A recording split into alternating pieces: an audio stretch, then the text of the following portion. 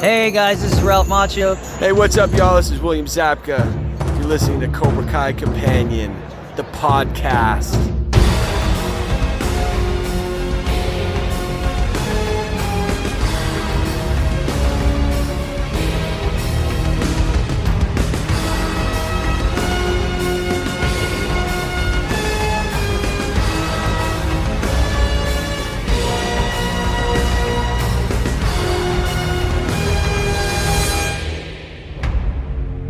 Welcome back to another episode of Cobra Kai Companion, and I am Peter. I'm Brianna. And you guys, we are back finally a month or so late, but here we are with our episode review of 401. Yes. So let's begin. It is titled Let's Begin. We mentioned that, well, I did, so I don't want to add your name to it because maybe you didn't agree at the time. You're like, maybe that's a little ambitious, Peter. But I had said that we were hoping that maybe a couple weeks, then we would start on our episode reviews. But I at one point a few weeks ago I went to Hawaii. So we're a little behind. But we put out a good amount of interviews, I feel, in January. Yeah, I would say. Yeah, absolutely. So we got 1, 2, 3, 4, 5, 6, 7, 8 episodes alone in January. Seven of them are interviews. So hopefully that held you guys over while waiting for this. Obviously, we did the season 4 recap, but thanks for continuing to check us out. Hello to our new listeners. But Brianna, recently you had a birthday. A happy belated birthday. Thank you. I'm old now. Stop. Do you want to share a couple cool things that happened on your birthday? Don't tell me you forgot. It sounds like you forgot.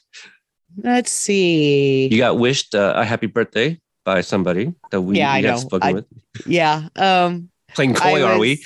I remember both of the things that happened on my birthday because they were really cool. The first one was I was just, friends were wishing me happy birthday on Twitter. And and I do still need to get on Facebook and thank everyone. Because I'm not on there as often as I should be. So, but was joking with a friend of mine about all the Ralph I was getting for my birthday. And suddenly someone shows up in that particular thread and says, how about a little Terry Silver? Mm-hmm, mm-hmm. Or a lot of. And it was Tig. Yeah. Yep. Thomasine Griffith, for those that, I don't know if we have all settled on what we are referring to him as. Are we going to call him Thomasine Griffith, which is a mouthful? Are we going to call him Tig? I like TIG, because spells Tig. It does, but like Tig always just like I feel like I want to finish that off with Tigger. I don't know. It's kind of weird. We'll have to address the group and followers on social media and kind of come up with science. Yeah, absolutely. It absolutely a scientific thing. So that was cool. On top of like our daily lives, work has been a mother. And, I was hoping that after the holiday season, my work volume would drop. Well, not only did it not drop necessarily, every week it seems to be a new guy that was quote unquote exposed or tested positive at work. And now we're, kind of being shorthanded again, like we were last summer. And so same kind of thing, crazy hours. And so we were at least able to fit in a good amount of interviews in that time, thankfully. But yes, but we are here. The other cool thing was actually this kind of bizarre lifelong dream for me. Not necessarily what I wanted it to happen for. I've always wanted to see my name in Variety. And for those that are not familiar with Variety. Variety is a trade sheet, basically. It's a magazine about fine arts, acting, Hollywood scene, movie reviews, TV reviews, interviews, all kinds of awesome stuff like that. Yes. And now my name is in Variety. Yay. Yeah, serious yay. And also kind of what the fuck? Yeah. Is that the right Brianna Davidson they're talking about? Right. I showed my husband, and he was like, it's just a magazine. And then he laughed. Thanks, Andy. Right. And then he laughed and was like, that is awesome. And okay. Yeah. It was really cool. It was an article written by someone who was listing I think it was the 10 best 15 television podcasts worth listening to by Matthew Chernoff. So thank you, Matthew, for that. I had just taken lunch at a friend's, let's call it a restaurant, just keep it short. And my lunch is 30 minutes. I walk in, and it's actually legit been a while since him and I had really sat down and talked about anything. It has been casual, like, highs and buys in passing in recent memory. So this is the most time I've gotten to spend with him in a long time. And again, only 30 minutes. So we sat down, and the last time I had spoken with him, it might've been a couple of weeks. And he said he finally started Cobra Kai, and he was like still in season 1. And so he's like, dude, I'm in season 4. I'm on like episode 8. I go, oh, my favorite episode. That's a prom. A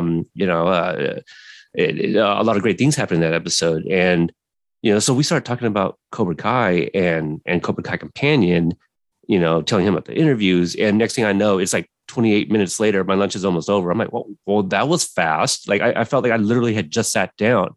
So, we're saying our farewells again, and, hey, I hope to see you sooner than later. And as I'm walking out the door, I got a notification. I looked down, and I was like, oh, Twitter, who is this? What is this tweet? I just kind of glanced over, and I saw the tweet saying like, I wrote an article for Variety 15. I'm like, Variety, excuse me. So I tapped on the tweet, and I go, you gotta be kidding me. And I just walked back real quick, and I just, held up my phone. I go, dude, my podcast was just mentioned in Variety. And he's like, you fucking kidding me. I go, I know, right? Like, what Variety is, right?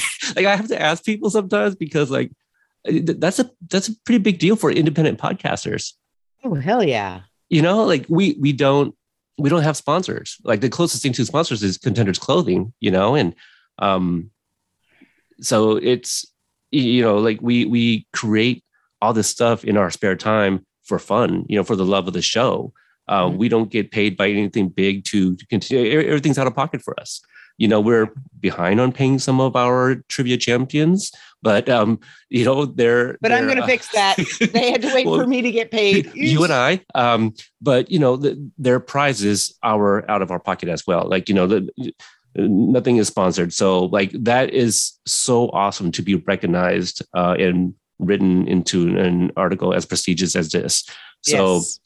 Very humbling. I don't want to take anything from Matt. I'm going to read the hell out of like our, write up, but let me just include an excerpt from this article if I can here. I'm just going to skip to the part where it says, let's see here. Most of these TV podcasts are created and hosted by fans, but many are official shows hosted by the actual producers and cast members who normally work behind the scenes. So if you're starving for a deeper conversation about your favorite TV shows, here are 15 podcasts that offer plenty of food for thought. Something I took notice, the image for this article is, 4 cover arts, one of which is ours. So someone created that and intentionally used ours as one of the 15, which is cool.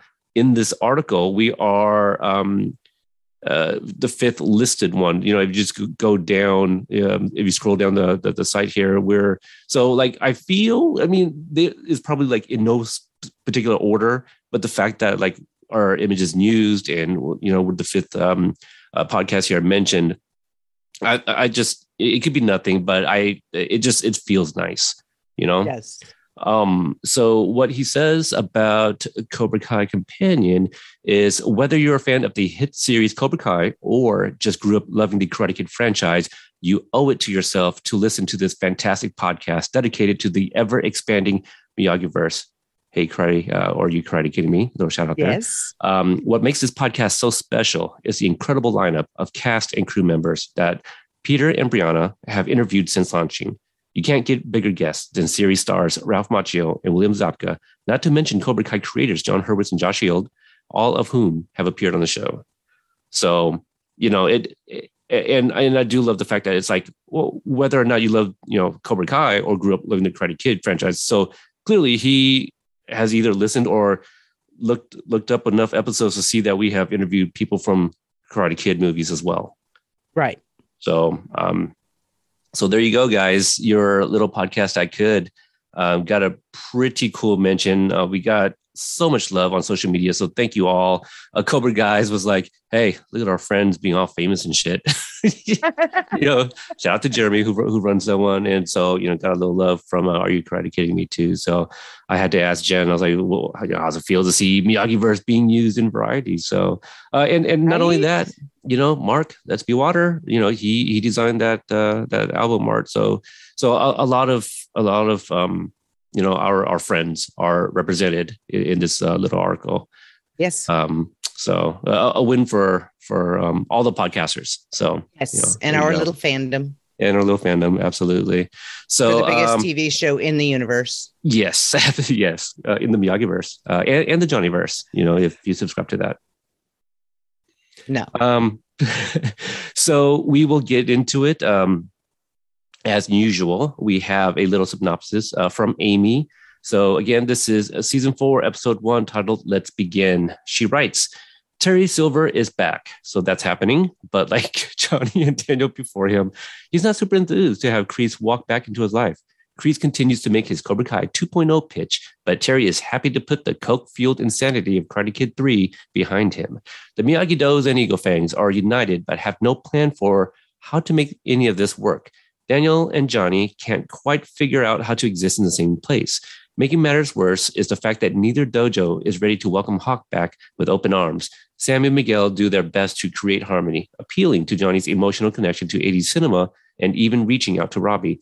The Cobras aren't faring any better than the Miyagi Fangs. They've lost half of their members and have no direction. After weighing all of his options and pointing out to Kreese that Johnny and Daniel as a team could be a powerful force, Robbie decides to join Cobra Kai. He immediately positions himself as an alpha in the group, and he and Tori both seem ready to lead. Thanks to Miguel's loose lips about Johnny and Allie's reunion, Carmen declares that they should put their relationship on hold for the time being. Over beers, unable to reach common ground on how to teach, Johnny and Daniel officially decide that they should break up as well. They make plans to break the news of the divorce to the kids the following day. Ultimately, it's Hawk that keeps them all together by hatching a plan to build an Okinawan sparring deck as a group, and the two decide to give their union another try. Also, Johnny's apartment 100% smells like old ham. So I agree. I see no lies. All the old ham juices. And where did the juice fall? We don't know. Do we want to know? It was on the rug. Probably on the rug, and probably still there on the rug in season 5, I would imagine.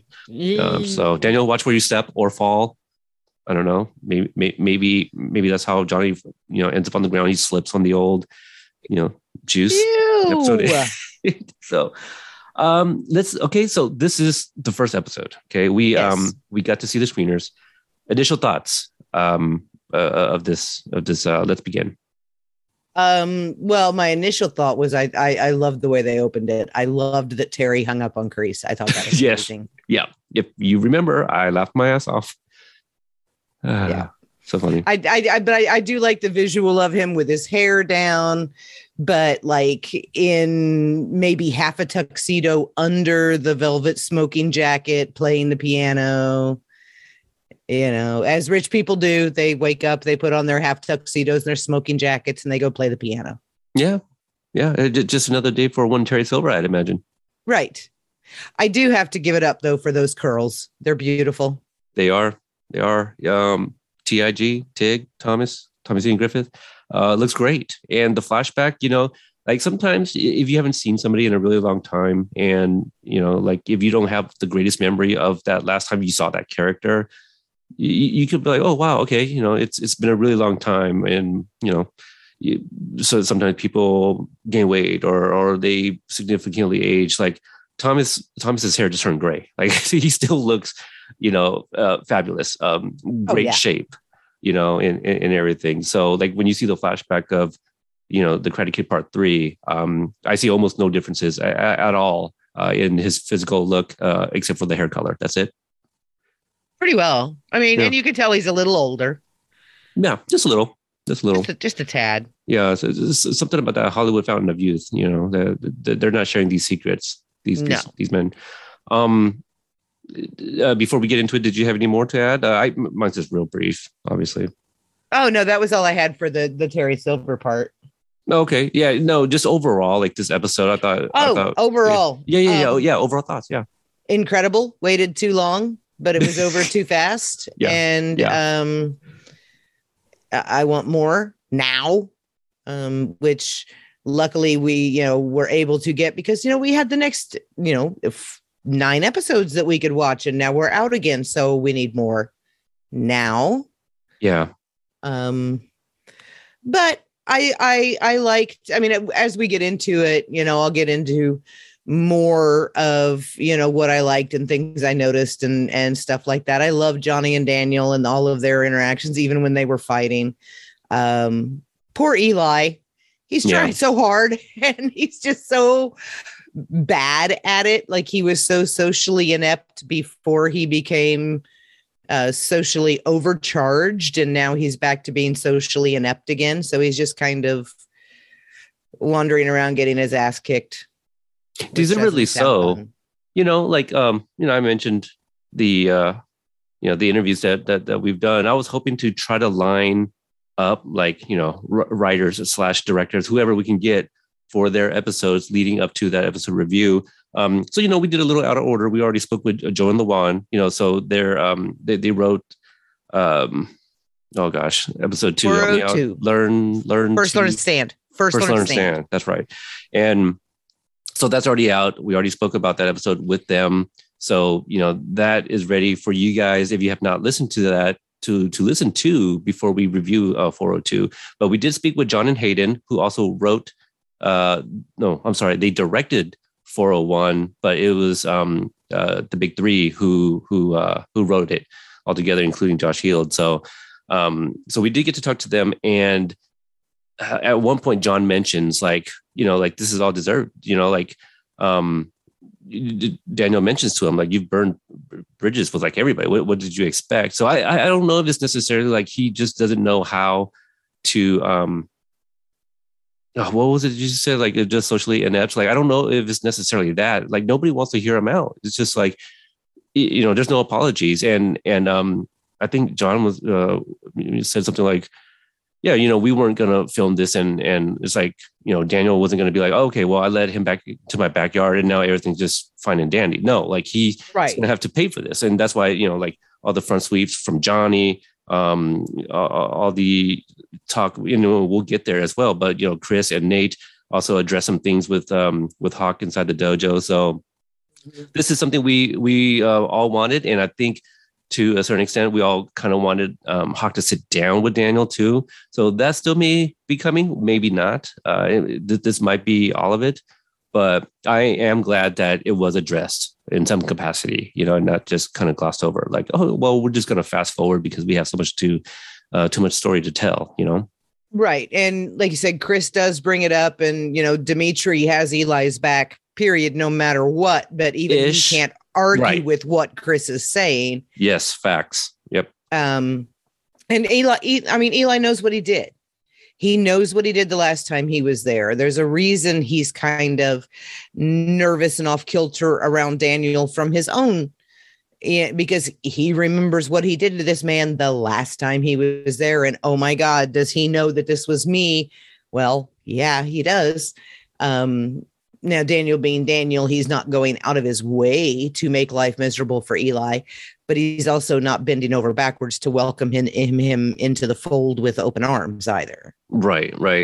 He's been spending more time with the other, the other students anyway. So just real quick to kind of go back to the opening, I guess not a whole lot for me to necessarily add to what you've already said, but I thought it was really interesting that Kreese, I guess, has this number on hand, to call Terry Silver.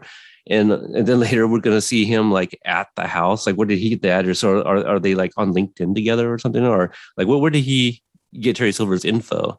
Which is kind of interesting in itself. But John had mentioned in the interview about like, well, after the events of Karate Kid 3, like, what did happen to them. And, obviously we're going to find more about it later in this episode, but it was just really interesting to see because everyone was thinking, oh, well, he's calling Terry Silver and it's just going to be fine. But no, clearly there's some issues here.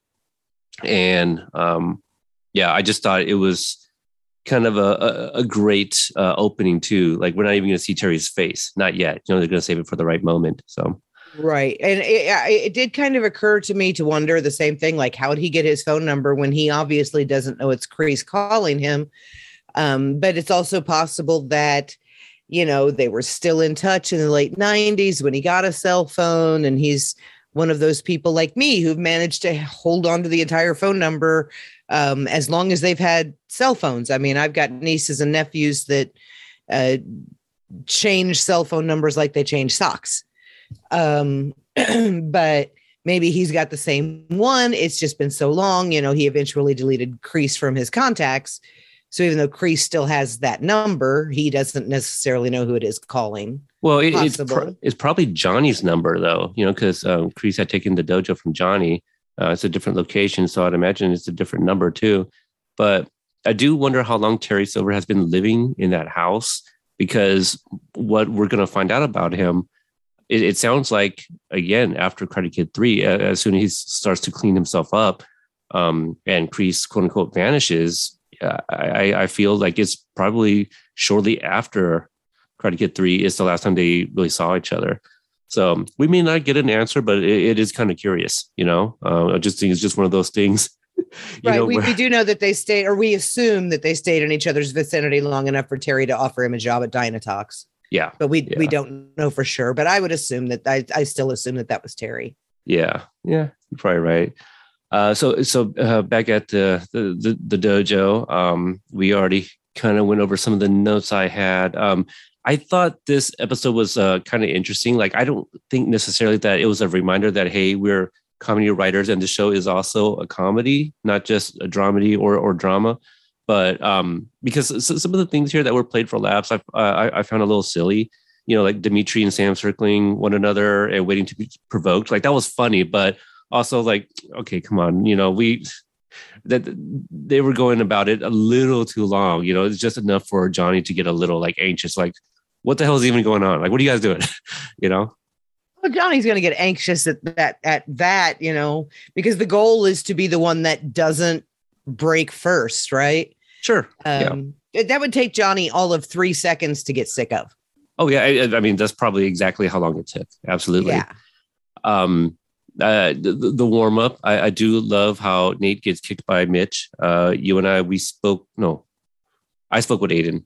Did I bring that part up? Aiden? You spoke with Aiden. I spoke with you and I spoke with Nate. Okay, because I remember that part coming up, but I think Mitch said something like, "Oh shit, I'm sorry, dude." And then I was like, "Oh, that's right. They haven't really been dojo mates since Cobra Kai in season 2."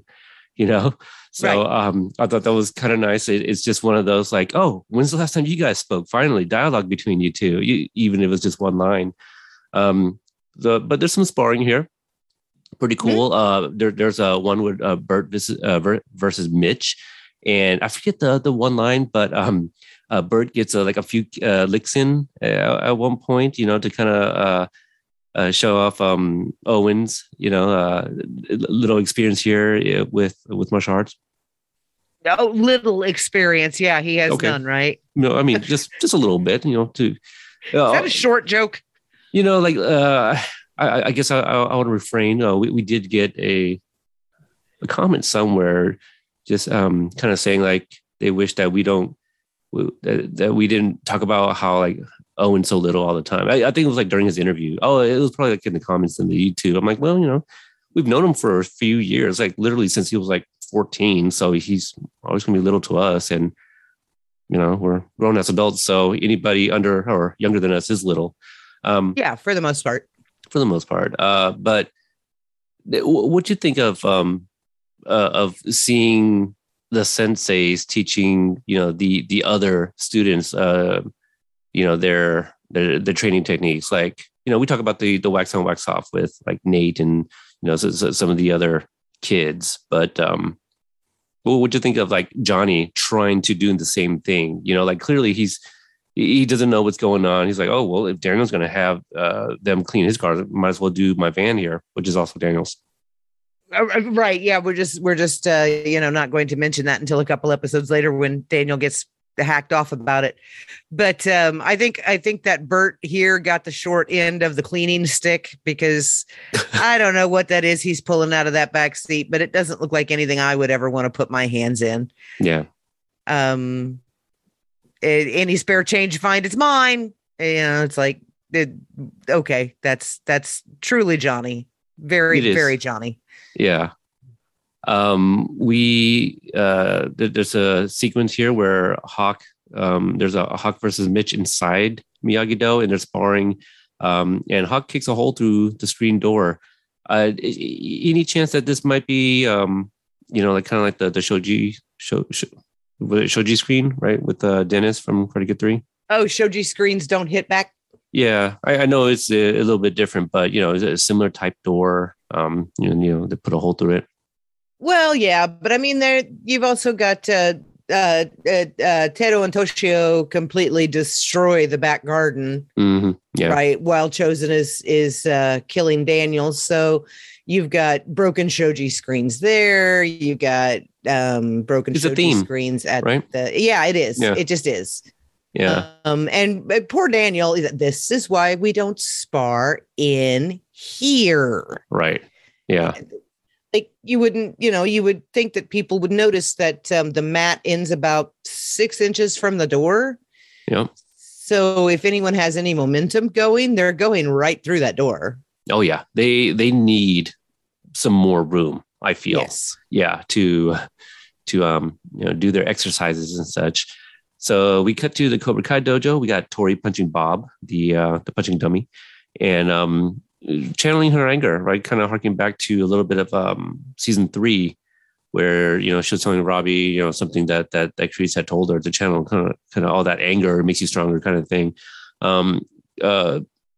Let's see, her mind is still on the fight against Sam at the Russo's house, because we do get a flashback here.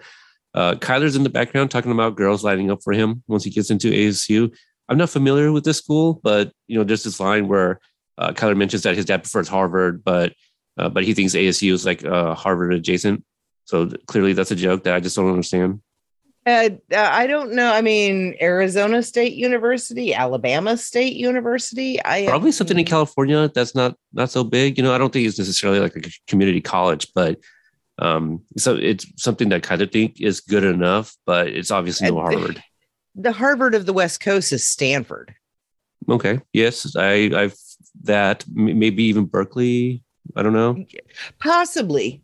I mean, these are schools I heard like in shows I watched growing up, like Saved by the Bell, for example. Like you heard these colleges that the kids were looking at, when they're about to graduate high school, kind of thing. So like ASU is not one that I've heard in my TV shows.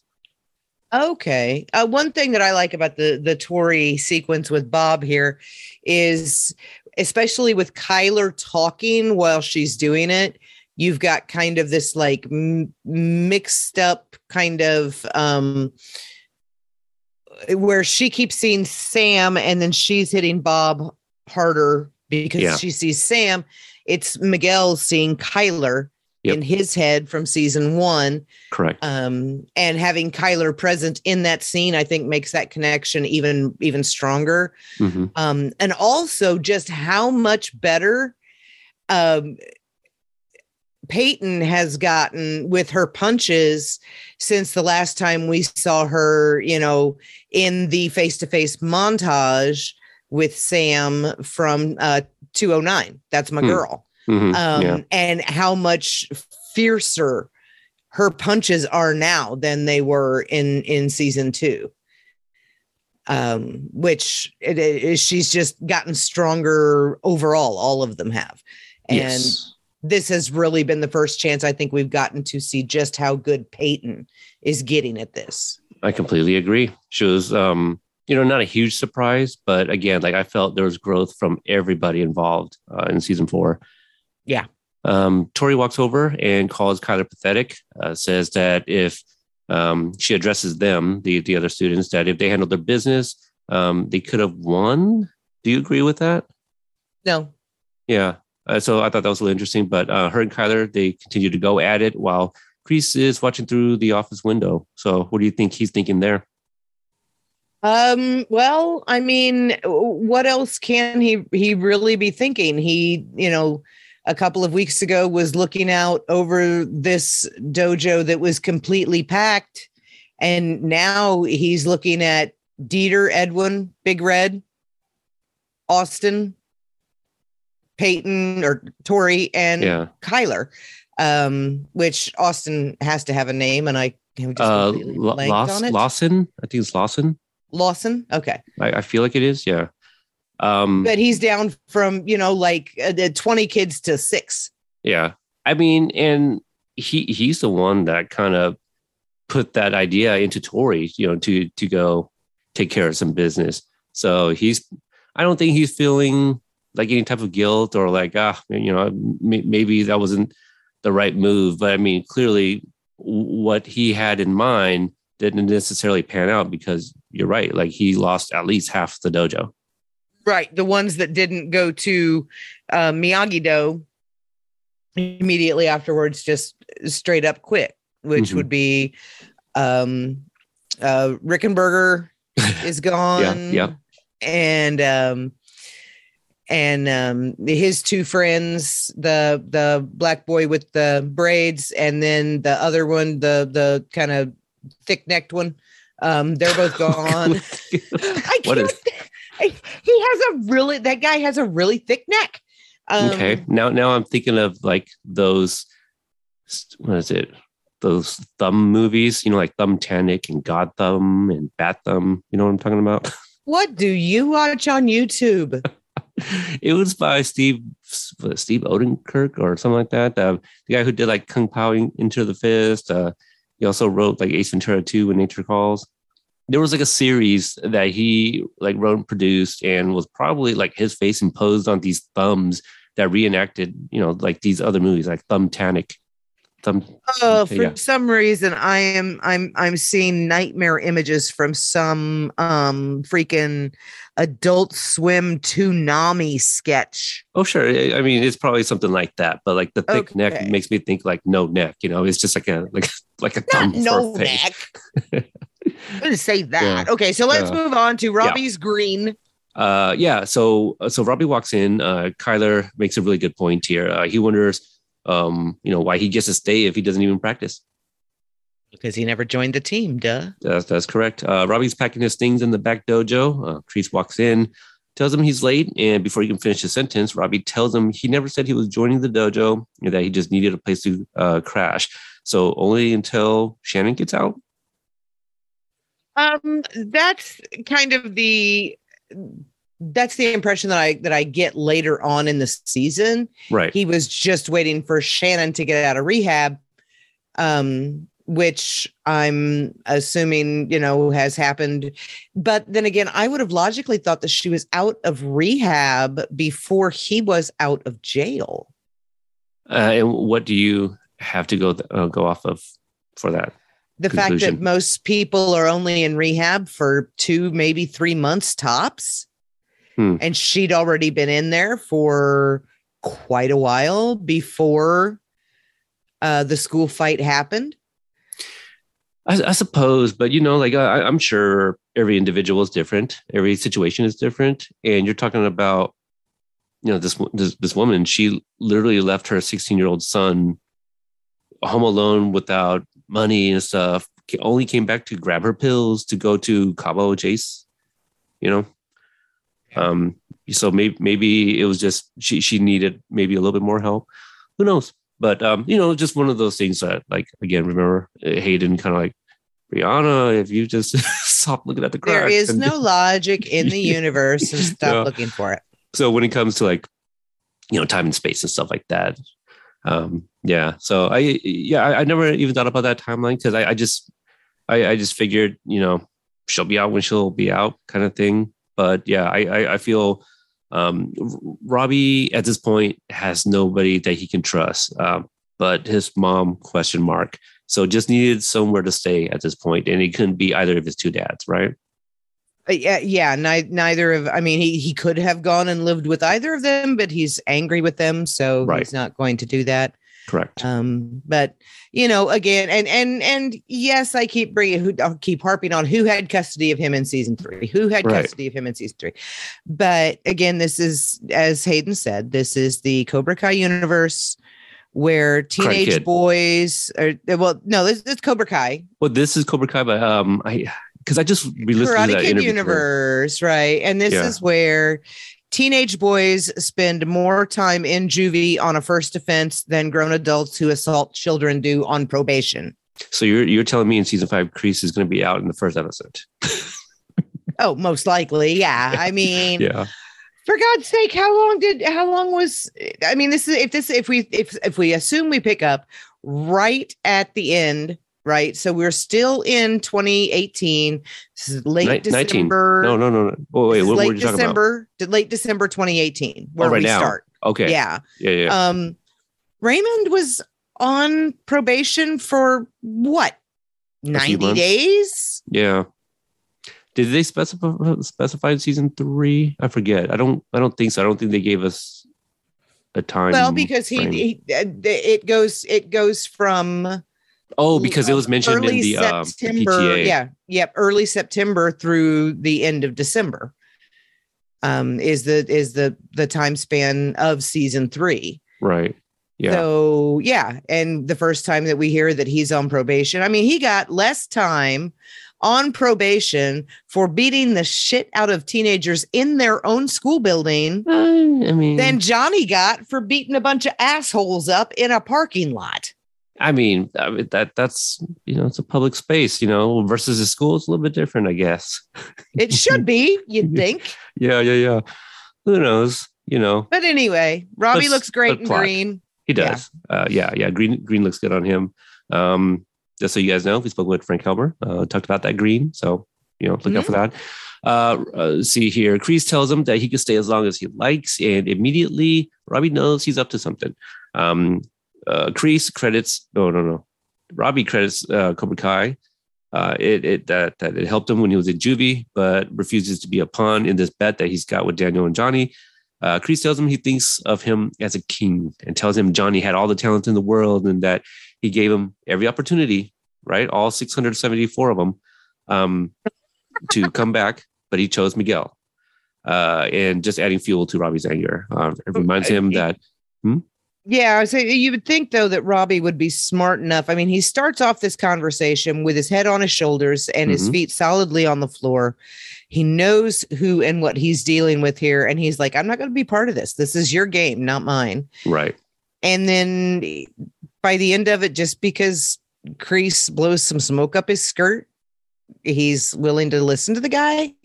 That it just seemed like a very abrupt turnaround. Yeah. And again, I'm going to keep bringing up this interview with John and Hayden, but I had asked about, like, can you guys shed some light on Robbie's journey? Hayden starts off like the good one, and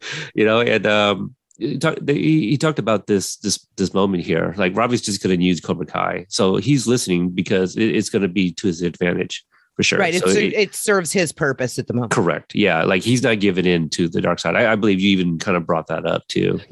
He stays Robbie. Even when he's doing things that made me scream obscenities at him, which I apologize for, Robbie. I love you. That will be coming up, I'm sure. Oh, yeah. He was still, even when I was angry with him, even when he was doing things that disappointed me and upset me, he's still Robbie. Mm-hmm. Yeah. He never stops being Robbie. So. No, he doesn't. Let's see. Just to repeat this line, Kreese told him that Robbie's got more talent than his father and the world needs to see it. Robbie doesn't care about the stupid trophy. Kreese tells him it's about being a champion and that the reputation follows you for the rest of your life. What do you think about that? I think that probably the only good thing that ever came out of Vietnam for John Kreese was winning that trophy in 1972. Mm-hmm. And I think that, back again into Kreese's PTSD and his storyline with Vietnam and the flashbacks and things that we saw and that we continue to see in this season. I think that Cobra Kai is basically Kreese's way of chasing that heroism. Mm-hmm. Yeah. He's chasing that dream. He wants to be someone's hero. He doesn't know what it feels like. Yeah. So he thinks, right, like him being the champion back in the 70s, he thinks that reputation is following him, but I don't think anybody knows, really. He has to have the one picture of him wielding the AR, I don't know, probably M4. I don't know. It's A1. I don't know. I'd have to see it again, but it's a big gun. Yeah, it's a rifle. We don't say gun, we say rifle. But you got the one picture just to let anybody know that you once were a champion. So it doesn't necessarily follow you, when you have to keep reminding people. That's true. When you have to take it everywhere with you. Yeah. Sam and Daniel, they get home from a long day of training. Daniel forgets to disable the new house alarm, ? I'm assuming it's new. Yeah, because he really, there we go. We get to hear Daniel cuss finally. Yeah. And, with it being Netflix, they can get away with as much cussing as they want. I'm still waiting for Daniel's righteously earned F-bomb. Right? Yeah. I mean, we did see, I don't remember if it was in this episode, but we addressed it when we broke down the season 4 trailer, that we did notice that Daniel had added surveillance. There was a camera in Miyagi-Do. So yeah, he clearly added something to the LaRusso mans as well. What I thought was interesting, that apparently is set to alert if someone comes through the main door with a key, because Amanda and Anthony are home, which I don't know if the addition of the whole thing with the home alarm was just to show us Anthony, like, hey, just so you guys know, this is what Anthony looks like now. Keep an eye on him because he's coming up in episode 2. You know what I mean? Because if we didn't see Anthony right now, there was almost no purpose to have shown him randomly in this episode. And then just to see him on the bus with Kenny in episode 2, you're just kind of like, wait, well, who is that kid? You know what I mean? So I thought it was really interesting to add this, because I don't know if it was the purpose to show us Anthony, but it was nice that they did so. So that way, hey, people, look, he's gotten even bigger since, episode 307. Right. And, Anthony being Anthony, perfectly, content to sit back and let mom go after the bad guys with the baseball bat while he'll tweet at them or something with his iPad. She comes running to brain people at her front door and he's just kind of standing back there behind her going, okay, whatever.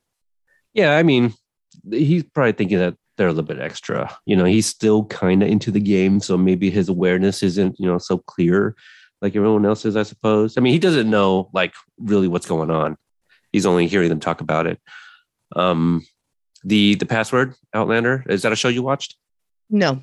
Okay. Neither do I, but I think is that the one that's about time travel and it's in Ireland or something? I don't know where it is, but yeah, it's about time travel. And well, I need to check that out then. It's chick flick, or chick lit, or whatever you would want to call it. It's a book series. Chick lit is something it's like a gum. Little tiny baby, little tiny bubble gum. Mm-hmm. But it's a book series, and yes, they made it into a show, and all these terrible things happen to these people over and over and over again. Sounds like any show that's available now. No, I mean bad things happen. Like to it. No, you'll have to either watch it or read it for yourself. But the woman that writes that book series is very, let's see, what did she call fan fiction writers? Rapists. That were attacking and raping her babies, to which her fans go, you do know what you had happen to your male lead character in the last 3 fucking books, right? Well, I mean, is she Irish? There you go. Because maybe she meant the therapists, like Sean Connery on Celebrity Jeopardy. Sean, yeah, that was really Sean Connery on there. Somebody got it. Clearly you did. I've seen that episode. Yes, I have seen that. But yeah, she's but it's a wildly popular show. It's on HBO, I think. Well, Daniel, or maybe is on Netflix now.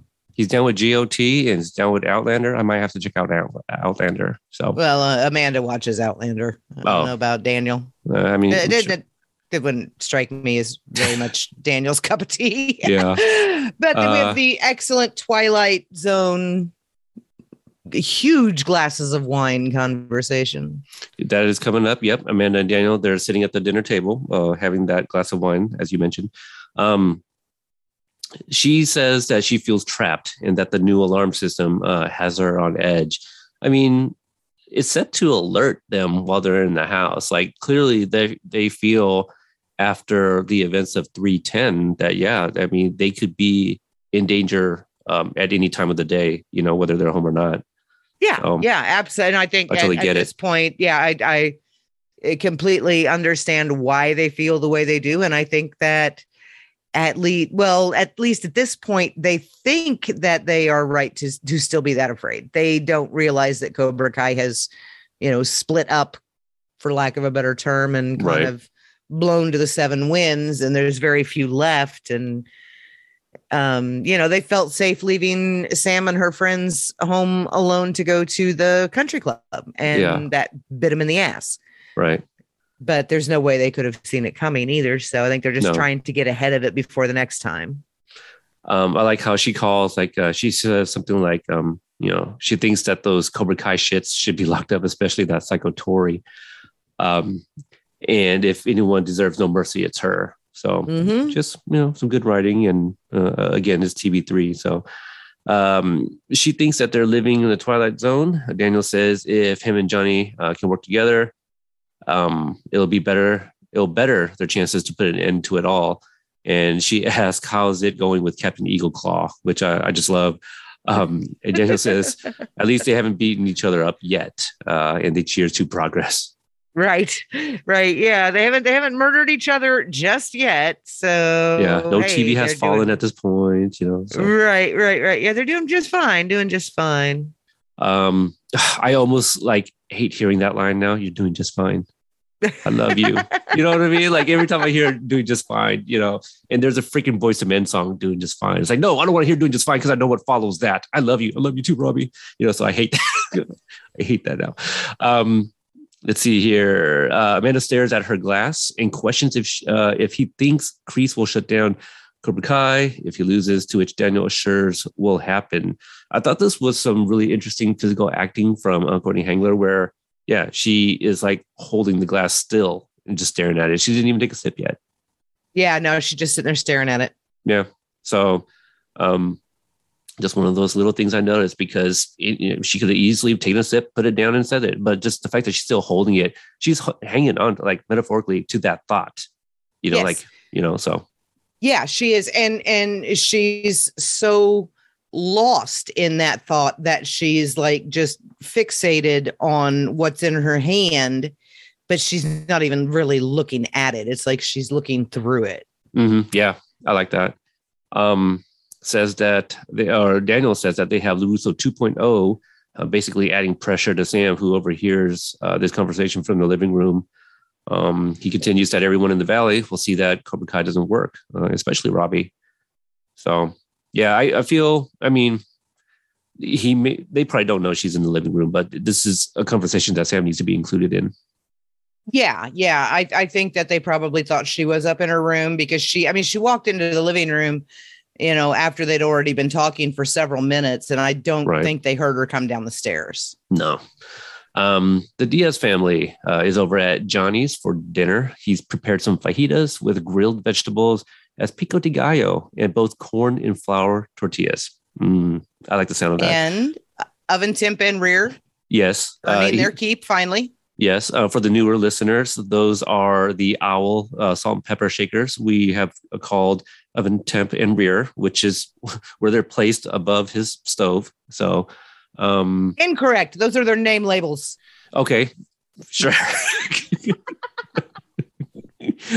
Welcome back. But yeah, it bothered the shit out of me. I think it's the same episode where we don't see him place them back on the stove, but they are like a foot apart, and it just irked me. It made my eye twitch, you know? Yeah, they are too far apart. But anyway, Yaya seems impressed by not only him preparing this food, but maybe also his pronunciation of gallo. Because he read the ingredients online, so he could have easily have said gallo or something, you know. Okay, I will give you that she indulges his stupidity just because she thinks he's adorable when he's trying. Right. Yeah. Don't we all? But she's also not above saying things like, what country? We're Ecuadorian, not Mexican. Oh, yeah. No, she questions the authenticity for whom, you know. Right. Flabbergasted that he thinks Ecuadorian and Mexican are the same. And then he offers her some mango salsa. And I love what she does with her hand, kind of like, no, thank you. Like, that's enough kind of gesture. Well, yeah, because he definitely gives her a white boy portion of salsa on that plate. I mean, when he thinks that this is authentic to them, like you want to make sure that they get enough of it, right? Yeah, but I mean, Americans drown their food in condiments. Other countries use condiments too. I think the joke is, accentuate that flavor. They don't know how to season the food. No, because our food is bland as hell, so we just dump a bunch of ketchup and fake salsa on it, and then it tastes like things. Yeah. But I do have to say, his fajitas they look to be a combination of steak and chicken, and the peppers look really well grilled. Yeah, I mean, look, he can follow instructions. He's an adult. I mean, I guess some instructions, but small victories. And at this point, I wrote down, Watch Party did tweet that Johnny busted out the Coca-Cola for his guests with the RC Cola still in the kitchen. So, Ralph's mango salsa. Oh, yes. A little Easter egg for Ralph the Little Mouse. Yeah. I'm being facetious, people. And I was just sitting here going, wait a minute. Why are we talking about the mouse and the motorcycle all of a sudden? I can hear you crossing your arms. Carmen asks about the first day and wants to make sure Miguel will be safe. And then Yaya asks Miguel, how does he like to be doing karate with his girlfriend, and if they're doing a lot of one-on-one sparring. I love what she does with her fists, like the pounding fists together. And it's so funny because when we spoke with Vanessa, she also did the fist pounding thing, but like in a different context of something else we were speaking of. And I always brought that up, like, oh, you just reminded me like when Yaya did that, the whole sparring, right, kind of thing. So that's funny. And let's see, Carmen is happy. Him and Sam are back together. And this is when Miguel brings up how Johnny and Allie just went out on a date, and either he was adjusting in his seat or feeling uncomfortable with the topic, or he was trying to kick Miguel. What do you think? I like the trying to kick Miguel, but he can't reach him all the way under the table. Right. Yeah. And so how much of that chastising look on Carmen's face is, okay, so you snuck out and saw your ex without telling me, and how much of it is, you dick, you just kicked me in the shins. Yeah. I agree with a lot of that, except for like the sneaking out part. I mean, in that one episode, she picked up a shift for her friend, coworker, and so she was working late. So, I mean, and they didn't necessarily establish their relationship at that point because they were supposed to talk about it. So they were supposed to talk about it. Yeah. And so like, I don't know, this is hard for me to kind of toe the line, but I was like, I feel like he should have told her, but he didn't have to tell her. Right. Right. You know? And I'm sure that, she looking back, would think, okay, we hadn't had a chance to lay, our ground rules down, and we hadn't even fully committed to each other yet at this point. Although in her head, I'm pretty well sure that she thought they were, because he's a dumpster fire. So she doesn't expect him to be going out finding other women, or even looking, Yeah, and it doesn't help that Miguel mentions like, oh, I forget the wording, but basically like, oh, she was the one that got away or whatever, so yeah, super cringy. I feel like everybody was like, shut the hell up, Miguel, what are you doing? Oh, yes. Yes, there was literally Yeah. no one not yelling that. And I do like, one of the first things I said watching this scene of them doing the dishes, I was like, I have those plates. Like I know exactly where they got those plates. That's the Walmart stoneware. It's crimson something is the actual color, and it's like, those are my dishes. I know those dishes. Even his dish soap looks pathetic and not anything I would want touching my dishes, though. It looks kind of like a mix of like lemon Ajax with bacon grease. I mean, detergent is detergent. The bacon grease, I'm sure there's like a Trader Joe's something that smells like bacon too, for those that like that stuff. Just real quick though, like if this show wasn't a dramedy, I feel just right after that, the cringy Miguel line there, I feel like Johnny would have been like in mid drinking and spits out his drink, to like what are you doing? Like, what are you saying? Like, but without dialogue. Like I feel that would have been the thing. Yeah. But yeah, you just watched Carmen's face. The way Vanessa played this, you just watch Carmen's face fall further and further and further. Yes. The more Miguel talks. And like, again, kind of metaphorically, that like Johnny would be sinking in his seat. Like the more Miguel just continues talking as well. Right. The part where they're like washing dishes together, like, again, like I think Carmen understands kind of like what I said, like Johnny didn't have to tell her, but maybe he should had. And because of that, that's why she doesn't like necessarily just end it. It's just like, okay, maybe we're moving a little fast and we should just slow down. So that way you can really think about us. And if this is really what you want, because it doesn't sound like you're, all in. Right. Right. So, is that an Applebee's menu hanging on Johnny's fridge? I don't know. I do not have the screen up with me. Oh, okay. Because I can't tell if that's Applebee's logo at the top. Could be. That would be hilarious if he gets DoorDash from Applebee's because he's not allowed to go. That could be. I was just thinking, when you were saying that, I was like, oh, maybe he just mistook Chili's for Applebee's, because Johnny. Right. So cut to Kreese, who shows up at Terry's home again. Maybe they're friends on LinkedIn. I'm not sure. He walks to the side of the house and see one of Terry's help, a woman named Carla. She's struggling with a tray with a bucket of ice. She drops the tongs and Terry steps in to help her. And as he does, he sees Kreese trespassing. And also, we did learn on Twitter shortly after season 4 came out, and I forgot how this was brought up, but we did learn that while they were shooting the scene, like it was inspired by, I feel, from Major League, where Tom Berenger follows Renee Russo. He goes into the elevator after her, sees where she gets off, and unbeknownst to him, that he walks into like her boyfriend's loft or whatever, so it's not like you're walking down a hallway and figure out which apartment is hers. It's like you literally just walked into their home. Oh, and yeah, and I can't unsee it, now that I learned that. Did you not know that? No, I can't remember the last time I saw Major League. So okay. If that came up even during our conversation, it's nothing that would have like stuck in my head because I haven't seen that movie in so long. Oh yeah, no, it wasn't during our conversation. It was on Twitter that I learned that. Oh, okay.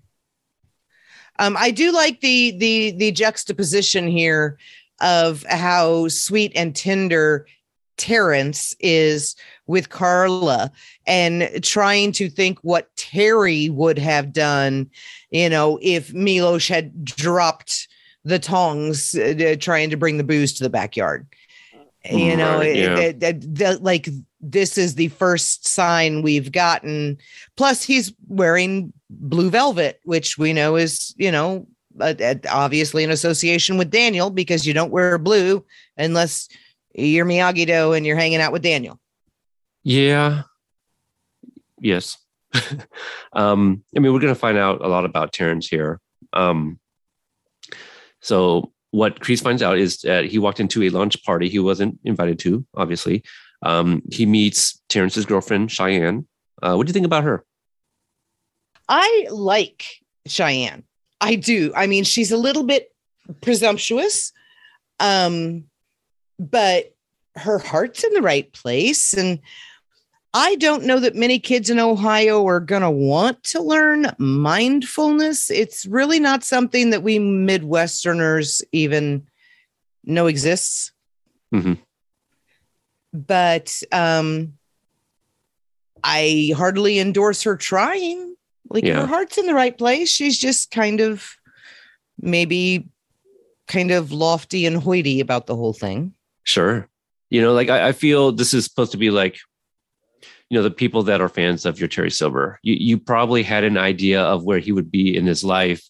And I feel, they were trying to, subvert any of that, right? Like, well, you guys probably pictured like this, this woman that was, blonde, blue eyes from America or whatever. Nope. He's with someone ethnic that has an accent, eating tofu, right? The kind of people that he surrounds himself is not anything that you probably, would have imagined.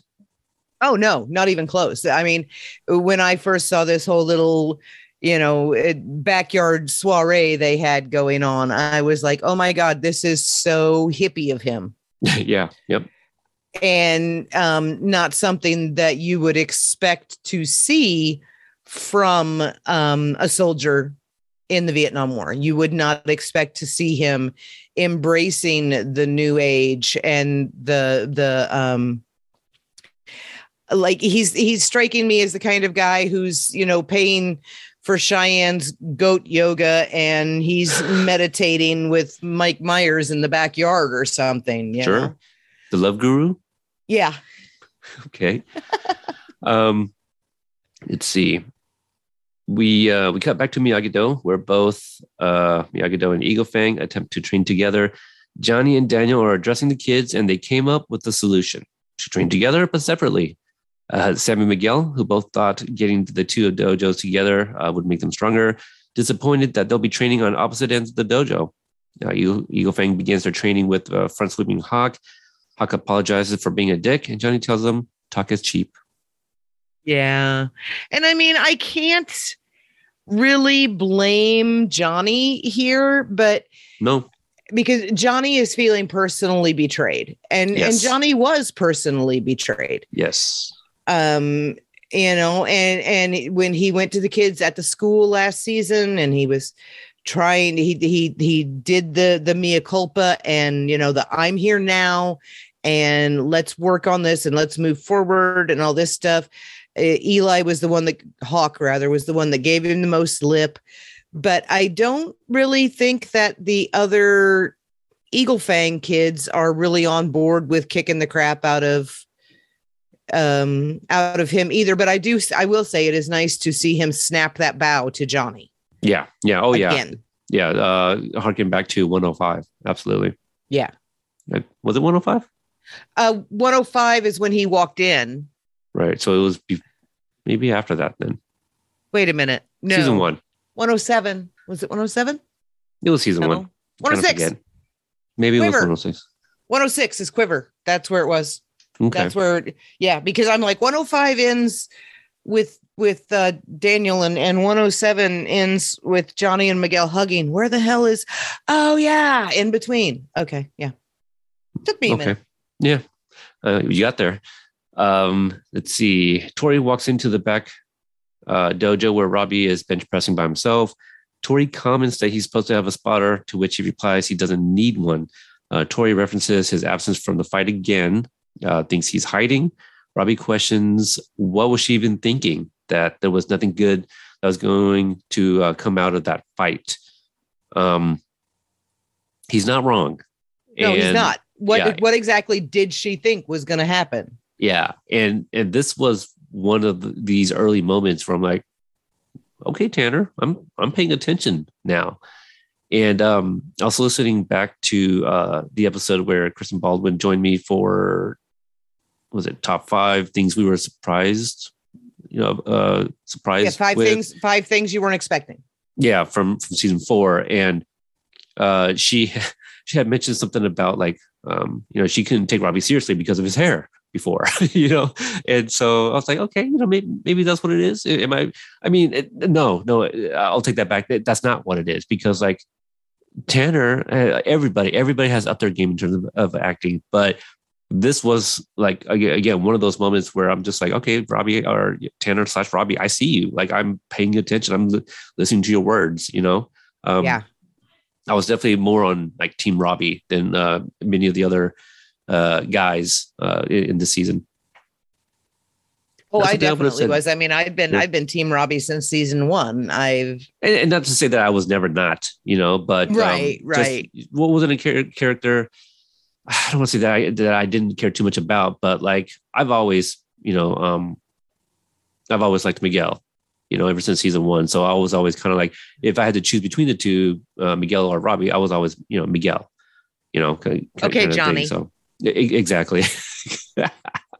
See, that's weird for me to hear, because because between those two, I would pick Daniel. But I know what you're saying. Oh man, a little self-reflection. I acknowledge your words. I've heard them. I hear what you're saying. This sounds all too familiar. Right? Let's see here. So Tori thinks he's straddling the fence, says girls like Sam LaRusso thinks that the world revolves around them, and to get whatever she wants, she just has to make a puppy dog face and say, please. She calls him out, says she still got him wrapped around her finger, even after having been dropped, because he continues to defend her. And he doesn't have anything to say there. And tells him that this dojo isn't for him if he's going to be on the defense. And I kind of questioned, is that the dojo he wants? But right. I mean, she's not wrong either. She's not, but at the same time, at least she's not wrong with what she's saying about him. Right. She is so completely wrong about Sam. Yes. That is not even funny. Now, they've maybe kind of played into that a little bit, where later in this episode, where Robbie believes he's the first person who's ever told her no. Of course he's not. She's just a very earnest. She is a bit of a goody two shoes, but a bit. Come on, I mean, look, I'm a big fan of Sam. I'll be first to admit, more than a little bit, yeah. Okay, she is a serious goody two shoes, but it doesn't mean that she thinks that she can bat her eyes at anybody but Daniel, right? And get immediately everything she wants, and she really knows she can't even really get that because she has 2 parents. Mm-hmm. And of the 2 of them, Daniel is the only one we've really ever seen like pushing back on her. Right. So, no, I mean, of course she's completely wrong about what she thinks about Sam, but same token, Sam's completely wrong what she feels about Tori or thinks about Tori. Right. So, the world would be so much better if they all just sat down and talked, over some boba tea. Oh, tofu. Hell no with the boba tea. And tofu. The hell with the boba tea and tofu. I think they just need to bond over pizza, because we've seen domesticating over pizza, especially when you have a fire oven in your freaking kitchen. Yeah. It fixes everything. So we cut to Kreese staring at the vegan tofu skewer that we're talking about here. And this is where we catch up the audience on the relationship between Kreese and Silver, for those that didn't know. Kreese mentions they met in Nam 50 years ago, and Cheyenne's surprised by this, to which Terry says, there's not much to tell. So we know or we have an idea at least where his headspace is with his relationship with Kreese. Right. Let's see. There's a gentleman sitting next to Kreese named Emil, who's admiring his perfect Habsburg jawline. And because we're so behind on our review, I'm sure dozens of channels and podcasters have already gone over the Habsburg jawline. So look that up. Might be foreshadowing to either the end of this season or for Kreese's storyline. Who knows? So again, look that up, you guys selves. What the hell? I don't know what the hell was that. Look that up yourselves, guys. Thank you. I was channeling Yoda or something. I don't know. Maybe, So, you kind of mentioned about the mindfulness app, that mention of Ohio. It actually kind of immediately made me think of Jessica from Columbus a little bit. Probably unintentional, but the talk about teaching the kids gives Kreese the opportunity to slither into their history of teaching an adorable karate team called the Vipers. And this is like one of those like TV and movie tropes where it's kind of like, oh, what was that again? And they just say something completely off. It's just like in the Vipers, wasn't that the Ben Stiller's like dodgeball team name? Oh crap. Yeah, I feel like they were the Vipers. So I don't remember. Yeah, Emil thinks that cute Terrence that it's cute that Terrence had a karate face, and annoyed, Kreese responds that it is not a phase but a way of life, and that you could leave it for a while, but it never leaves you. Some foreshadowing there. Kreese does that well. Yeah, kind of like Miyagi. Everything he says is like the truth ish. I mean, it increases mind. Yeah, it increases mind. Yeah. We cut back to Daniel. Is it okay? I do have to ask though, the actor that plays Emil, you say? Yes. Am I nuts in thinking it does he remind you of one of the Mythbusters? I can see that. Maybe the mustache. But that guy wears a beret, doesn't he? No, the bald one wears the beret. Oh, that's talking about the other one then? Jamie. I believe. Yeah, I'm talking about the other one. The other one is redhead. I don't remember. It's been a long time since I've seen an episode of that because I know it's been long canceled. But I believe he's from a show called The State, which I'm not familiar with, but apparently everyone on Twitter seems to know or is familiar with him. Oh, never heard of it. Yeah. So, but I from what I've read on some exchanges on Twitter, that this was a good get, and a lot of people liked the guest appearance here. Oh, okay. I loved his little moment here, and his delivery and everything, and his hand is like, oh, it's so adorable. Like I do love that. Right. Yeah. Yeah. The you never told us you had a karate phase. Yeah. So good. Yeah, he's really probably good. Never told you how many drugs he did in the 80s either. Yeah. I mean, it sounds like just one, but like how much of it is probably, the question we should be asking.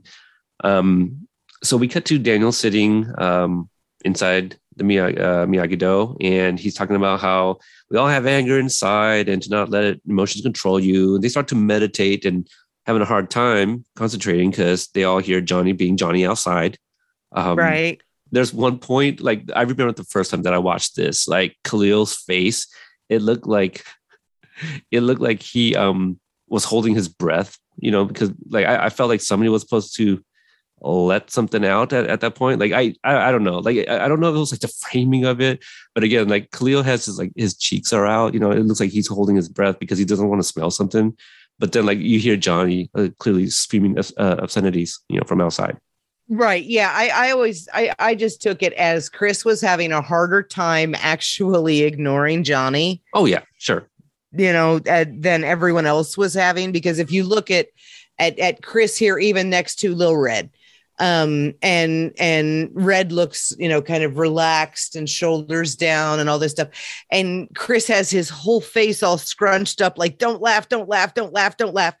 Yeah. And then he loses control and, spits everywhere. Cause that's what happens when you bust out a laugh that you were trying to hold back. Right. And it's very, even Daniel is getting irritated. Oh, sure. Which it doesn't take that much to irritate Daniel, really. No, it doesn't. I mean, Daniel Gunn, Daniel. He gets up and decides to go have a talk with Sensei Lawrence, asks him to keep it down, to which Johnny says it's a loud sport. And he's kind of right. He is. But at the same time, you really should, he's trying to meditate with the children, Johnny. You're making this hard on him. Yeah. Hawk goes inside to get a drink of water and notices a painting on the wall. Dimitri explains it's a sparring deck where Mr. Miyagi's great-grandfather taught karate on the Okinawan waterfront. Chris walks in and sees Hawk touching it and tells him to be careful. Chris reminds him he had previously broken the door, stole Miyagi's medal, and Nate adds beating the shit out of him, or, that he beat the shit out of him. To which Hawk tries to apologize, but they're not trying to hear it. And again, you had mentioned it earlier. Dimitri looks like he wants to back him up, but they're right. Right. The first thing I thought of when I saw this drawing was it immediately sent me back to Daniel and Chosen, because Chosen has one of these. Okay. I don't recall, but I believe you. Yeah, when he and Daniel are fighting with the bow staff, they're on it. Don't you remember Chosen knocking Daniel off? I thought you were talking about the painting. No, I'm just talking about a sparring deck in general. Right. Yes. Mm-hmm. Yeah, that Chosen has one. I love that. I love the Shishi dogs. They're so ugly. Bless you. So back to Johnny and Daniel, and words have been exchanged. Hawk walks out in the middle of this, asking to talk with Daniel, but Daniel reminds him he burnt bridges with everyone there, and he feels bad for his choice of words as Hawk walks off because he says, "Hey," doesn't know his name. No, he doesn't know his name, and I feel so awful about that. He's like, "Hey, you." Yep. Like, oh my God, Daniel, you should at least know the boy's name. Yeah. Johnny and Daniel continue to argue in front of the kids as they exit off screen, and the kids are sad. Yeah. Johnny and Miguel are arriving back to their homes, and Johnny is basically telling him he's tired, or he's tried and he's not working, or it's not working. Miguel tries to get him to keep trying, starts to speak Johnny's language by using Rocky 3 as a comparison. Johnny says he'll think about it, and he calls Sam, and they update each other on how it went. Sam says they have to try everything no matter how difficult it may be, and we see her at the skate park about to talk to Robbie. What did you think about that one line about what was it? Johnny asked, like, who's Apollo? was that what he asked? Why do I have to be Apollo? Why can't LaRusso be Apollo? Okay, yeah, that's what it was. And you had some thoughts about that.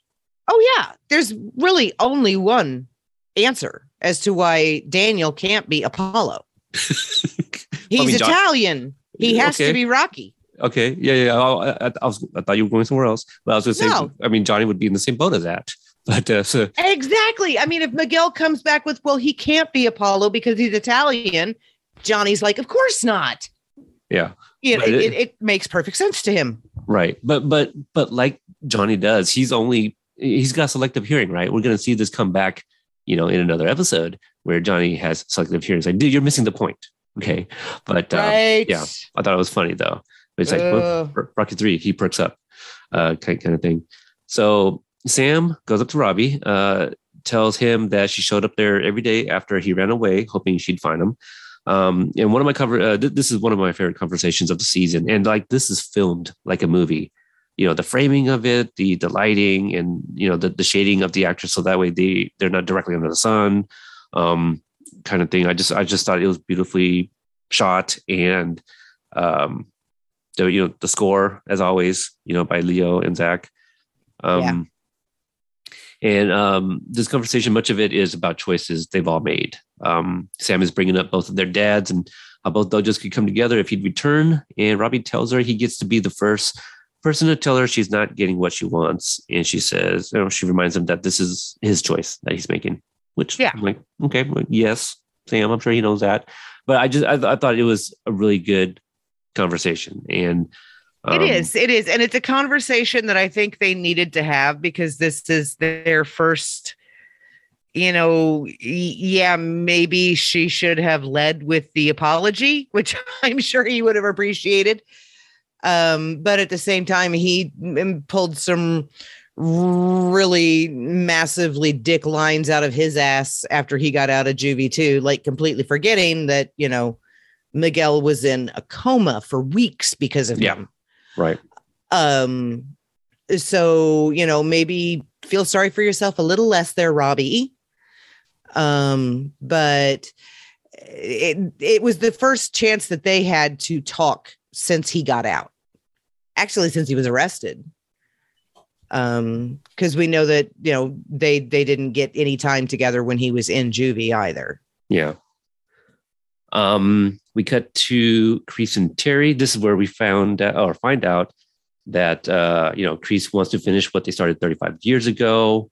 Terry thinks that he's there for money. Just another great dialogue. But Terry mentions that Kreese vanished and that this is where he started cleaning up his act, started seeing therapy. We get the cocaine line here, right?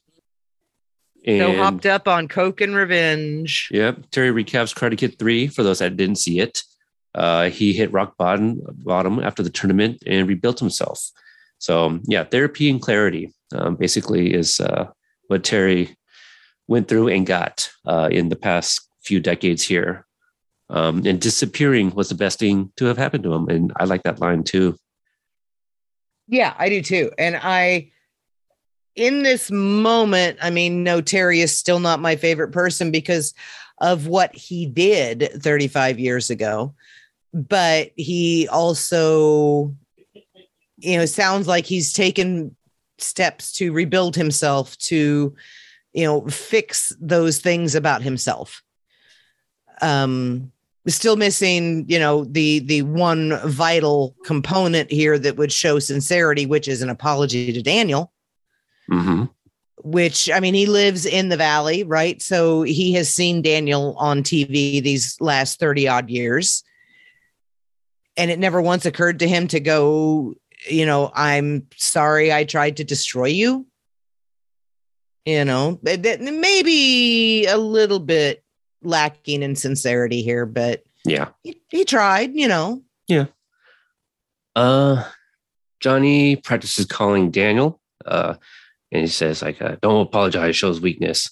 But Daniel's at the door for a pop-in, apologizes, and Johnny agrees he should be sorry. I like this little thing that Billy did with his look when he's like, you should be, and he kind of does this thing where he uses his head to kind of point out what you got there in your hand kind of thing.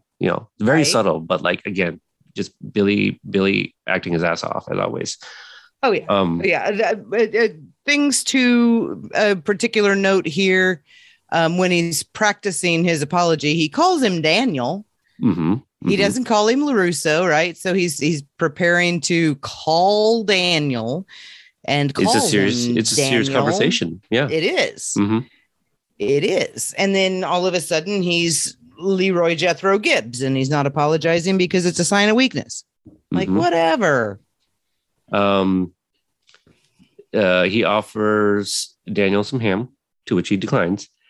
And thankfully, because who wants to drink ham juice? Really? He's saving it. Right. Yeah. Right. And we come back to it later. If the token of Smiggy is the octopus, then I guess at this point the token of LaRusso is going to be a pig's ass or something.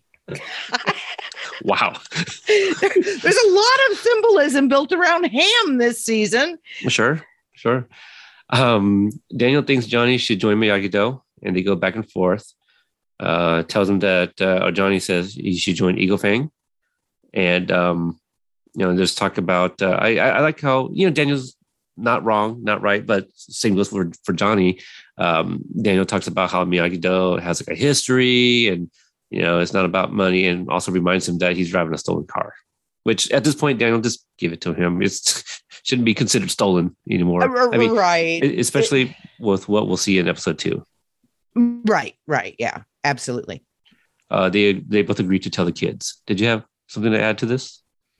Oh no, I like that even in their disagreement with each other, even as angry as they are with each other or as they become with each other as this scene goes on, at some point they just stop.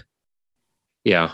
And they both just like flop back on the couch and keep drinking the beer. It's Yep. like, they've kind of reached the point where it's exhausting. being that angry all the time is exhausting. They've known each other for how many decades? They can constantly fight, so it's exhausting, and it's very much like, all right, we're going to agree to disagree. And at this point, it's just like they're comfortable around each other. They just haven't realized it yet. Yeah, because they're dumb. Yeah, because they're dumb. They're man children. With their dumb faces and all that. Yes. So Miguel finds Sam sitting in the backseat of the yellow Ford, and Shola's got a nice English accent here. It was actually, I was like, whoa, looking around, where's that coming from? It's so cute. Yeah.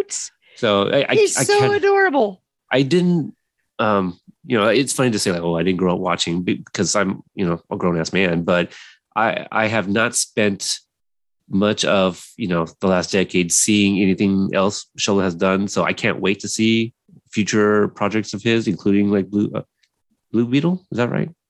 Okay. Well, then we're back into the only thing that he had really done before this. He did between the ages of 9 and 14. Yeah. And then, went from that straight to here. So of course we haven't seen much he did. He only really did like 2 or 3 other things. Okay. Neither of them have seen the senseis, but they see Hawk heading to the backyard of Miyagi-Do with a sledgehammer. Right now, I think a lot of us have seen, the publicity stills, some images that have been released, the trailer. I don't think that was fooling anybody having Hawk walk to the back of Miyagi-Do or towards Miyagi-Do with a sledgehammer. Nobody was like, oh God, what is he going to do? Right. Well, we all knew that, in this instance, he may still be going by Hawk, but this is Eli in control. There's no way he's going back there to vandalize, no matter how mad he is. And he was far angrier with Johnny, or far more hurt by Johnny's actions than he was by Daniel's. I think to a certain extent, I think he gravitated toward Daniel because it seemed like everyone was gravitating toward Daniel in that instance, in that moment. Mm-hmm. But I also think that he's smart enough to realize that he didn't really deserve that kind of closeness from Daniel just yet. Yeah. We cut to Tori, Kyler, and some other Cobras arrive at the Cobra Kai dojo, and they see that Robbie's already there. He says Kreese isn't back yet and that he was going to warm up to class, to which Kyler takes exception, tells him to make like a tree and leave, in as many words. And Robbie tells him, why don't you make like a tree and get out of here, man? Yeah. That would totally be the way Kyler would say it. He'd probably, screw it up somehow. I mean, that's how Biff or Griff, wait, tree and leave. Okay, I'm having a brain fart right now. But anyway, Robbie tells him that if any of them can land a hit on him, that he will leave.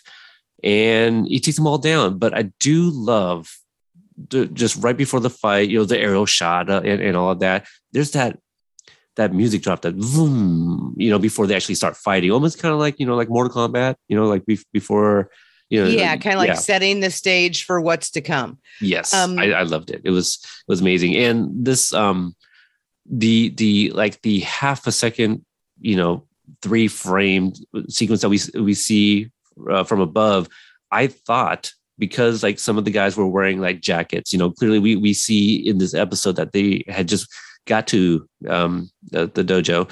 But I thought this was really like Bert and Nate, some other Miyagi-Do going there to fight people. So yeah, had no idea. And I love that like this is not what I thought it was going to be.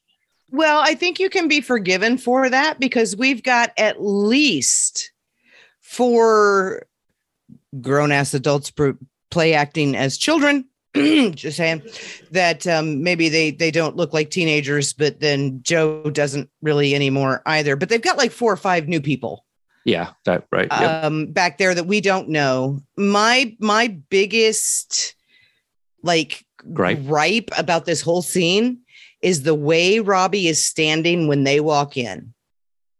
Okay. Because that is so pretentious. That is such a crease posture. The standing there with his legs slightly apart, holding his hands on either side of the knot in his belt.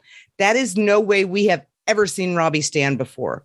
And that just strikes me as such a crease posture that it feels wrong on Robbie. I mean, and not only that, like his cadence in the way he speaks. I mean, I'm jumping ahead a little bit, but like, yeah, this is like a new Robbie for sure. Yes. And it's one that I am right off the bat picking up all the comparisons to Kreese in this new Robbie. And immediately, I don't like this new Robbie. Interesting. Well, I mean, I don't like him. I respect what he's doing, but yeah, we don't have to like it. But like, you know, the fact that he's, again, I'm kind of jumping ahead here. But fine. You know, like, again, we're late on a review. So like, there's nobody listening to us before watching it for the first time. But yeah, the whole talking about like learning the enemy's playbook, and not only that, and using the term enemy to describe Miyagi-Do, like really playing into that, you know, it's us, Cobra Kai, against them, you know, Eagle Fang and Miyagi-Do, and telling them that he's teaching their techniques. I have trouble through this episode and the next one in particular. Now from episode 3 on, once he and Tori start warming up to each other, he starts feeling more like Robbie again. But through this part and the beginning of 402, okay, I don't like this Robbie. Like this, it's like he has bought into Kreese's bullshit. Has he though? But see, that's the thing. We don't know that he hasn't until 3 episodes later on down. Yeah. At this point, we're just sitting here and we're listening to him the throwback out to the other Cobra Kai, Kreese's words and Kreese's thoughts and is standing the way Kreese stands and just talking the way he talks and sounding like him. Mm-hmm. It sounds like he has straight up drank all the poisoned wine and is just, you know, going to fall into, you know, Anakin's footsteps trailing along behind Darth Sidious. You know, we don't know that he hasn't yet. And I get very upset with him. Very upset with him. And again, if anybody like listened to our breakdown, or if you're as active as many are on Twitter in the fandom, we talked about hearing Robbie, you know, saying like, yeah, I'm going to teach you Miyagi-Do, you know, like everybody's like, what, you know, F you, Robbie, you know, there was a lot of that. And, you know, there was a lot of that 6-7 times in one episode, I believe I muttered the fuck you, Robbie. Yeah. I mean, look, but I got to give him props here for kicking the crap out of every single member of Cobra Kai. Except for Tori, who does, you know, get a good kick in the face from her. Well, yeah, but that's after he's tossed her to the ground and, you know, he's walking over to see if she's willing to surrender. Yeah. You know, it's good to see Dieter get in there and get a little action. You know, I don't think we've seen Craig do much more than, you know, kind of do warm-ups and standing in the middle of frames in the background. Right. Oh my God. Perfectly framed on either side by Billy and Jacob. And it's like, am I supposed to be here? Yeah, no, we've messaged a few times on Twitter and Instagram, you know, kind of just joking about stuff like that, you know. Yeah, but it is nice to see Dieter get in there. Absolutely. Let's see. So Daniel shows up to see Johnny waiting for him at Miyagi-Do, and surprised that he's actually there on time, or at least early. Can they help themselves? Can they literally just not shut up, Daniel? Yeah. I love you. Shut your mouth. Stop talking. But I love you. But for real, shut your mouth.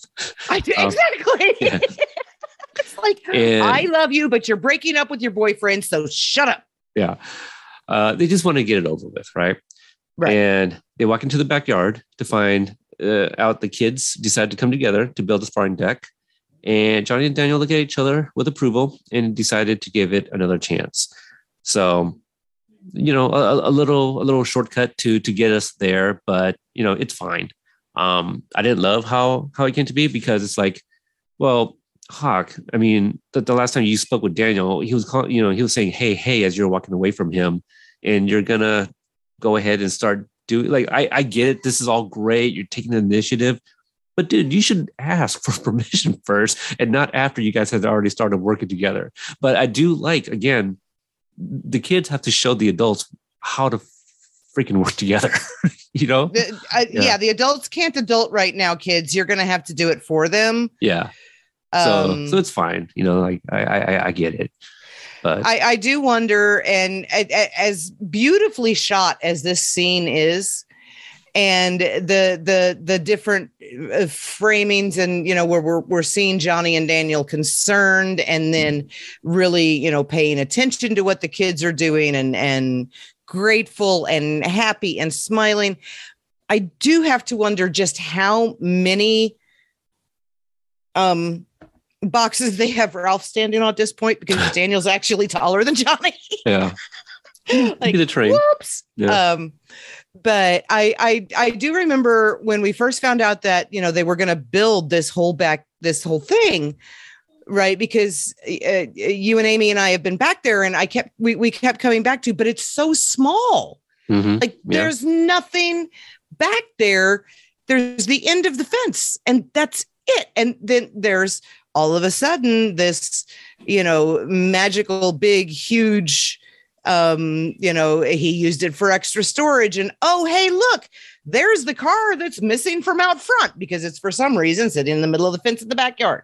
Yeah. But I love it. I mean, there's old tires back there, and, old pallets, and like almost at some point he got sick of taking care of that part of the yard. So he just walled it off with a fence down the middle. Yeah.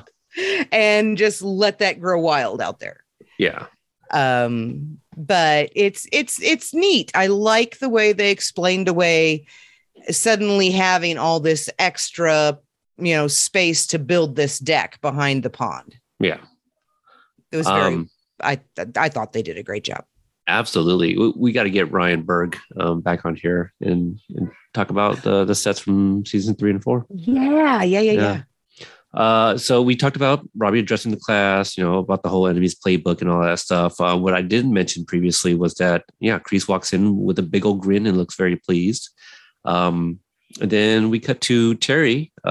He was asked by Cheyenne to go fetch a bottle of wine in the cellar, walks down there, looks at a bottle of wine, gives it a good spinning back kick into the wall. It looks like he's got a taste of that drug again. Mm-hmm. Yep. Now, please tell me, have you got this up to where you can see it? No. Okay. I know that I've been told more than once now, we have got to get someone from the art department on here, because I cannot see anything other than Johnny and Daniel on that painting behind the bottle of Cayman. I don't. I did watch the episode earlier today. I don't have the screen up, but I remember that conversation when we spoke with Hayden and John. And so I was looking at the painting again. I go, if anything, like maybe the top of their heads at the bottom of the painting. Yes. It's really weird looking when it's pulled out. But then when he kicks it and the wine starts dribbling down, all you see is from like the forehead up on both of them. And it is like blood raining down on Johnny and Daniel's heads. Okay. And I've got to find out if my brain is putting that in there or if they did that on purpose. We'll see if we can get a hold of somebody.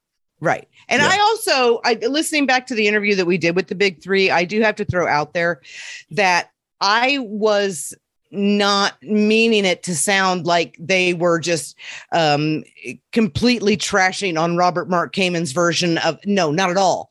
It was that Robert Mark Kamen hated the script for The Karate Kid Part 3 so badly that this is I took this as kind of like a metaphorical, because they've already rewritten it to what they need it to be, which he was coked out. He regrets it, all of this stuff. This is them kind of taking the torch from him. And we're going to take this script that you hated and we're going to turn it into something fantastic. And that's what they did. They did do that, but I don't know if that's what I got. Well, and but I mean, that's what to me, kicking the bottle of Cayman Estates is, is specifically saying. But also I get it's really good wine. I'm going to assume it's really good wine. He appears to, enjoy living on the vineyard and drinking his own wine.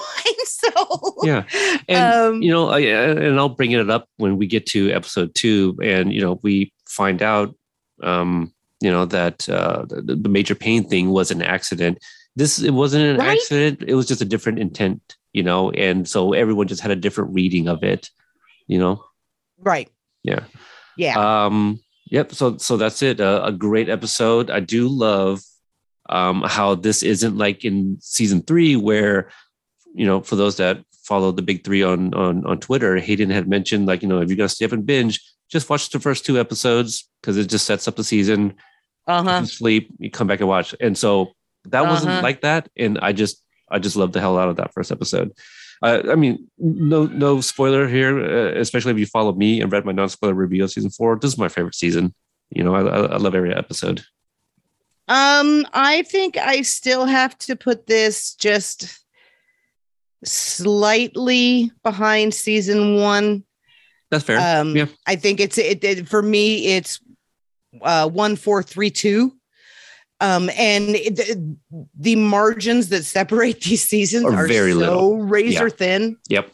It's that maybe I thought the violence of the school fight, maybe it was my, where the hell are the teachers? Which everyone who watches that episode apparently does the same thing. Yeah. So that makes me happy.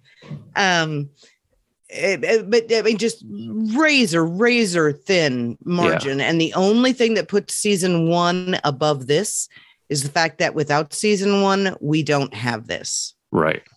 Yeah. And that's all it is for me. It should this is perfect television. Yeah, no, it absolutely is. It's the closest thing to it. And I feel like, when we're ranking, like, one should just be like, let's just leave 1 out because, season 1, because of what it is and what it sets up. And we should really be just talking about like the sequel seasons, really 2, 3, and 4. 4, 3, 2. So keeping with that, then 5 should be better than 4, and 6 should be better than 5. And, well, again, that interview. That's what you want, right? With Hayden and John, Hayden says that season 5 is the best one yet. Paraphrasing here, but that's basically what he said. Shit's about to get crazy. He did say that. Like we're not crazy enough already. Right.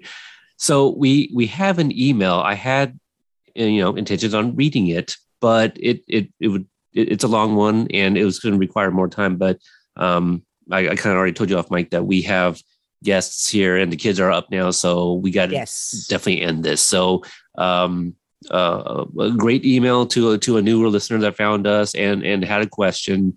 So we'll read that when we review episode 2. Just a little heads up there. Okay. And so, tell the listeners where they can find you and follow you if they want to talk more about Cobra Kai. Okay, I am Brianna25, putting thought into this now. It's been a while. And I am on Twitter, Tumblr, Facebook. What the hell is that? It's a new Twitter. Twitter, Twitter, Tumblr, Facebook, Instagram, MySpace, LiveJournal, Dreamwidth, fanfiction.net, Archive of Our Own, YouTube, and I think that's it. Oh, and DeviantArt, and email Brianna25@gmail.com. Clearly, she welcomes the interactions, people. For me, you can find me on Twitter at Cobra Kai Pod or on Instagram at Cobra Kai Companion with a K. Do check out our website if you guys have not yet. That has all the links to our interviews. And I say that, but I still need to update the page with more interviews. But yes, you do. Yes, CobraKaiCompanion.com. At the time of this recording, I think only 83 has been put up. So I got, I don't know, half a dozen that I need to update that with. But that's where you can find us. Check out the page. And until the next time, a small boy was thrown through our window. Really?